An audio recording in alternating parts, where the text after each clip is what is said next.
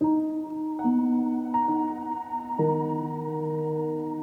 is just one of those scenes that to me is both about her inability to keep it together, attempt to be the grown-up, but also her power and her potency. I really identify with where this scene is headed, which is the explosion. When you see a woman who just cannot contain her rage, there is a kind of cinematic satisfaction in watching a character who's a little bit out of control. And I just think it's exciting to see that kind of person on screen.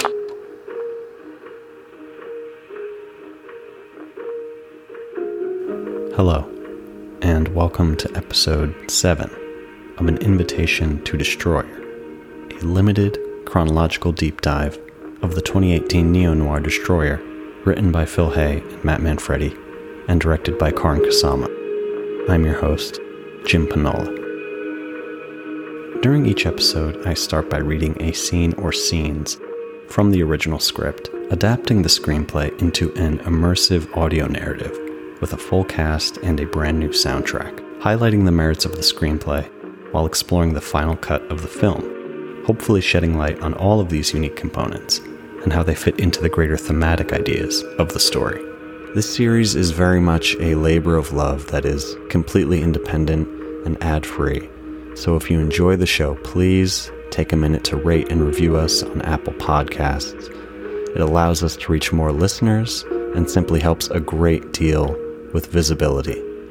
If you want to go above and beyond, I have a Patreon subscription page at patreon.com/JimPanola with no underscores, where your hard-earned dollars get you access to a wealth of bonus material, and it directly funds this podcast. Thank you so much for your consideration. Today's installment is a reading of pages 38 through 41 of the Destroyer screenplay, wherein Erin Bell pleads with her daughter Shelby to regain control of her life. Let's begin.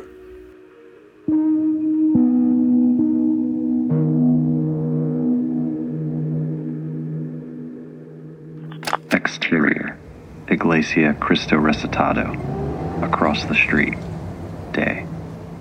Belle is parked across the street from a humble storefront church, watching. Toby's words continue, uninterrupted.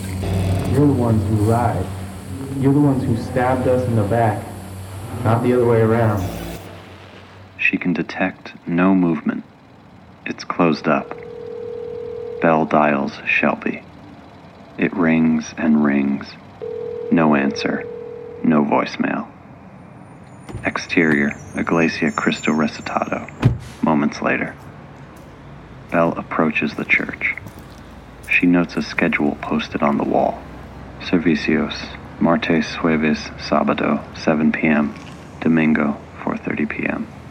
Belle's phone rings. Glances at it. She picks it up. Before she can speak, a voice. Fucking what? Interior, $1 Chinese, day. Belle sits down across from a skeptical-looking Shelby at a cheap Chinese place. Thanks for meeting me. She looks around, smiles almost imperceptibly. You know, I could have taken you to a nicer place. I like this place. A tense pause. Finally. Look. I don't know what to say. Maybe we could just start fresh, you know? Are you still drunk? No. Are you going to keep stalking me? I'm allowed to know where you are. I need to be able to find you. Why? Especially right now, I need to. That's what you need to know. Jay approaches, sliding into the booth, kissing Shelby. Hey babe, what's up? Belle, surprised, rejects this immediately. No.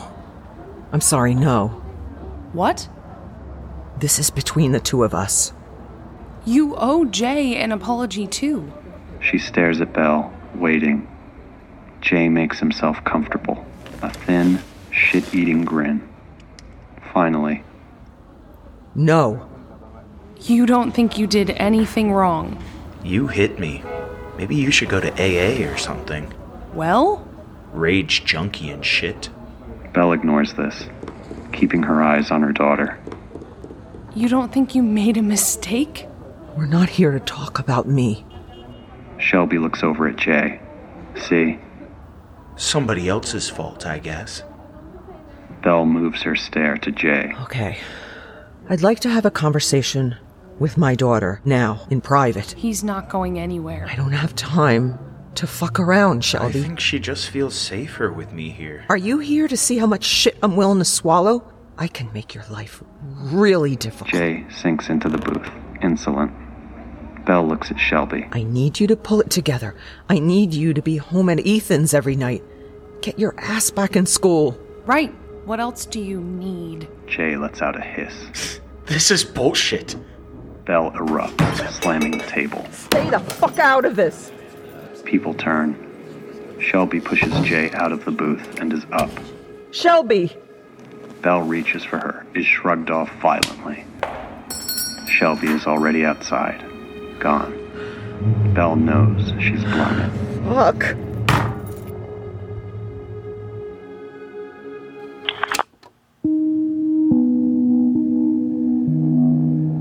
I was mostly raised by my mother.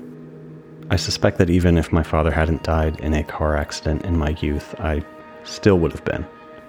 He was the breadwinner for the first 9 years of my life, my age when he died, and often wouldn't return home until after sunset.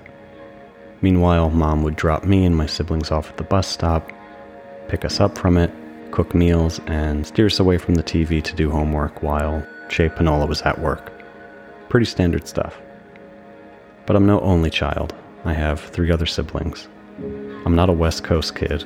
I was born and raised in hilly, woodland, forested northern New Jersey, and I'm not, nor was I ever, a teenage girl. But none of those are prerequisites for understanding how fraught and difficult mother-child relationships can be. I take pride in and feel thankful for my good relationship with my mom, not to mention how consistent it's been throughout my life. A piece of my heart chips and breaks when I hear stories of parents who didn't regularly say, "I love you," to their kids.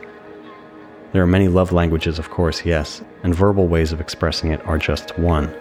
But it's a classic for a reason, and we all deserve that kind of explicit affirmation. Life is hard enough as is.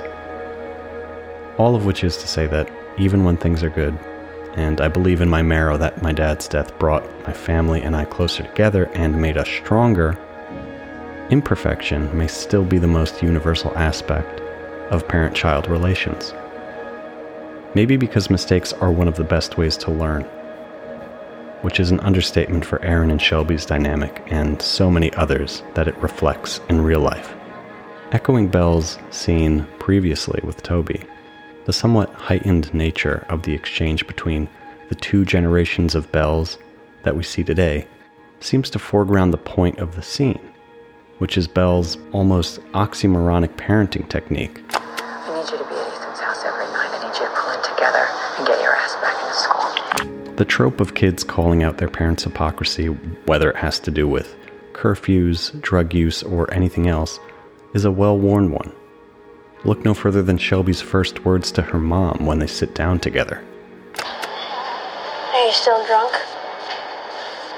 Yet, I'd argue this template takes on a new and worthwhile meaning when an essential tenet or pillar of the narrative isn't just that the parent has made the same mistakes, and much worse, as their offspring, but that they got away with it. And that's why Belle's offer to Shelby at what is apparently the oldest Chinese restaurant in Los Angeles, according to Karn Kusama, isn't so much a plea to avoid the same mistakes as it is a warning to consider the cost of impunity. Shelby is doing whatever she wants. The guidance and rules set by Belle, ex-husband Ethan, and whatever high school Shelby is supposed to be attending are mere suggestions to the troubled teen. Make no mistake, Shelby is fucking up and her mom is not happy about it. And indeed, the younger Belle is anything but beyond saving. Though I'd argue that the elder Belle is less concerned with punishing her only child, less concerned with starting over or salvaging their relationship, and far more concerned with the isolation that Shelby's lack of boundaries and consequences will engender. Belle knows what happens when those two things aren't accounted for because she's a living, if dilapidated monument to the effects of their absence. Erin Bell, especially as a hostile specter of a mother, is too late to intercept a creep boyfriend, underage drinking, and general insolence. In fact, she may be so resigned in her attempts to change or help Shelby that her main intention in even meeting with her during this scene is to establish her daughter's geographic whereabouts. Her emotional ones aren't an option right now, especially with Jay hovering around like a petulant, greasy-haired UFO. But there's no such thing as an unexpressed emotion. While Erin and Shelby's ability to communicate is undoubtedly in ruins, the authenticity of their mutual resentment is thriving. It's barely contained, as evidenced by Belle's second rageful explosion at Jay so far. Belle obviously hates her daughter's boyfriend, but that hatred is only a fraction of the actual contents of the shrapnel she's spraying. The outburst he sparks is only the surface trigger of 17 years of self-loathing that's been building up, which furthers the schism, resets the pattern between the two generations of Bells. This caustic divide between knowing how we feel but refusing to convey it, or knowing how to convey it, can be a devastating chemical mixture that is more gradually and insidiously destructive than we likely know or realize at first glance.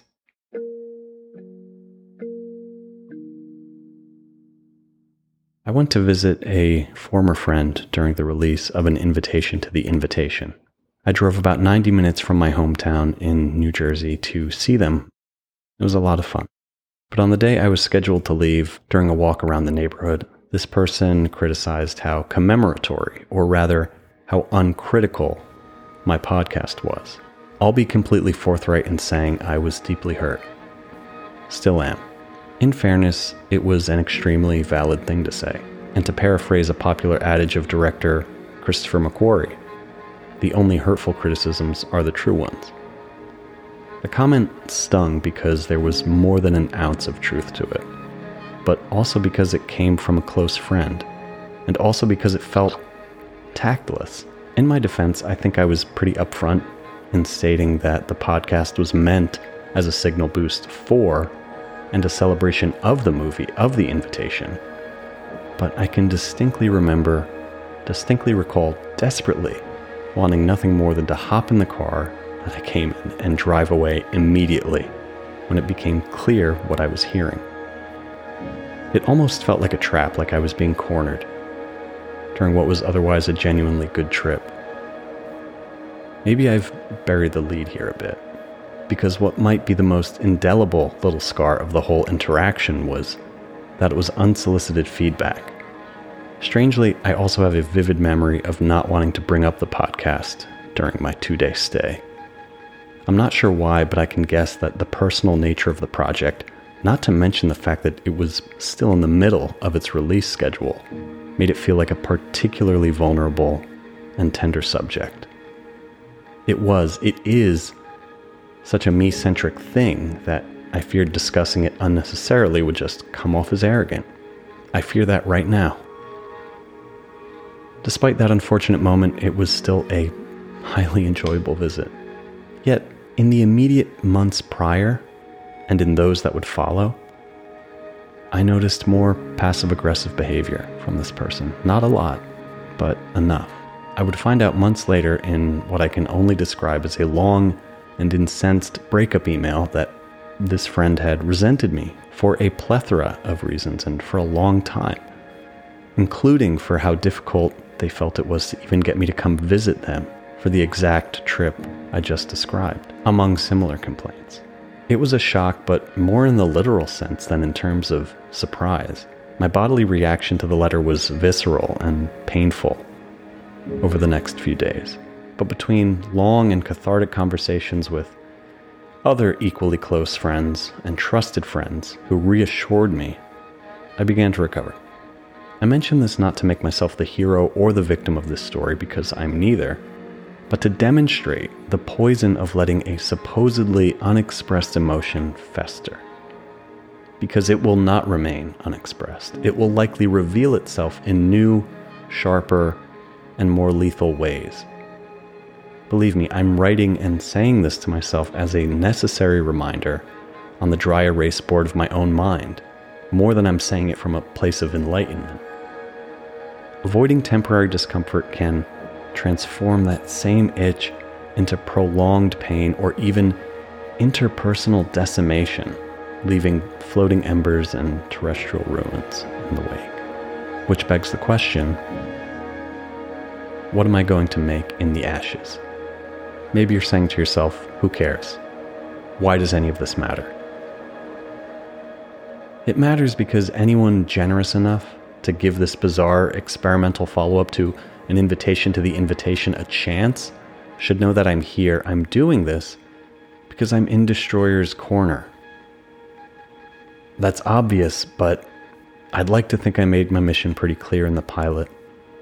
But I'm also the least helpful person in assessing that. Regardless, it bears repeating, bears emphasizing. This was never about claiming Destroyer is flawless or perfect. Flawless and perfect are boring. As I've argued before, flaws big and small are a source of our cinephilia, not something we merely accept despite them. I'll likely die on this dumb hill before this series is over. Moreover, this is about engaging with a piece of art and storytelling in a way that hasn't had this exact format applied to it, namely recreating and adapting this script into an alternate medium and doing an exhaustive chronological breakdown of that same story. But why? The easy answer is that I'm a fan of the material. Great, we knew that. But the more honest answer is I'm doing it to see where it takes me. Creatively, emotionally, spiritually. Anywhere, as long as it's interesting and as long as it extends Destroyer's lifespan. I have no issue admitting that much of this is a selfish exercise in lengthening and deepening a conversation with others, especially those smarter and more qualified than me, so I can better articulate my own love of the film. And maybe even do that to the people listening right now, for people like yourself. As film critic Walter Chaw says, quote, "Reviews, good ones, are two things. One, more revealing of the reviewer than the film. Two, the beginning of a conversation, not the end of one." End quote. While I don't consider An Invitation to Destroyer a review necessarily, at least not in any traditional sense, Chaw's point stands, and it stands as aspirational. If I can help facilitate a layered, long-term discussion of this young but impactful film, then I'll have achieved an important goal. However, Chaw's statement occurs as hierarchical, and his first point is more vital to me than the second. If power reveals, as journalist and biographer Robert Caro once wrote, so too do our individual reactions to stories. They reveal our emotional and experiential bifocals. They become the vessel for the specifics of those lenses, to convey and invite universality, almost paradoxically as a result. Having a loose grip on the outcome of this series is one thing that enables this approach. Having a firm but mutable structure enables this as well. And having an awareness around the fact that if I don't get this out of my body, out of my head and my heart, who knows what damage it might do left unchecked, unsaid, unexamined, to myself and to others. I'd hate to find out that there's no such thing as an Unexpressed podcast.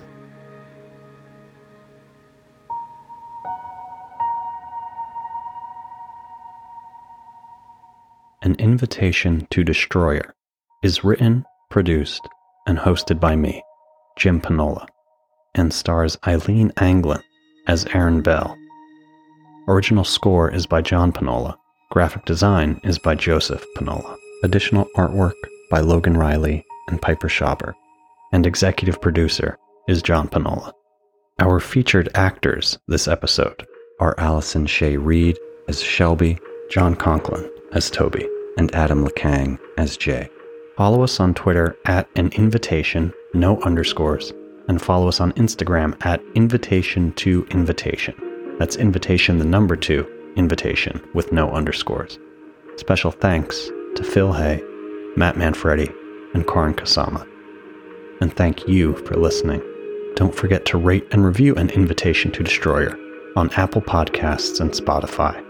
It's a small action that makes a big difference. Similarly, please spread the word if you enjoyed this episode, and tell a friend about the show who you think might like it. And once more, I have a Patreon subscription page at patreon.com/Jim Panola. For just a few dollars a month, you can get a wealth of written and audio bonus content that includes, but is not limited to, early access, exclusive extended cuts, as well as the official companion podcast titled Ellipsis, where I chat about the movie with some very special guests and fans. Link is in the show notes. And on that note, extra special shout out to a few of my very generous Patreon patrons: Rupa Dasgupta, Joseph Panola, John Panola, and Jane Panola. I love you guys. You're all amazing. So once more, thank you. Until next time.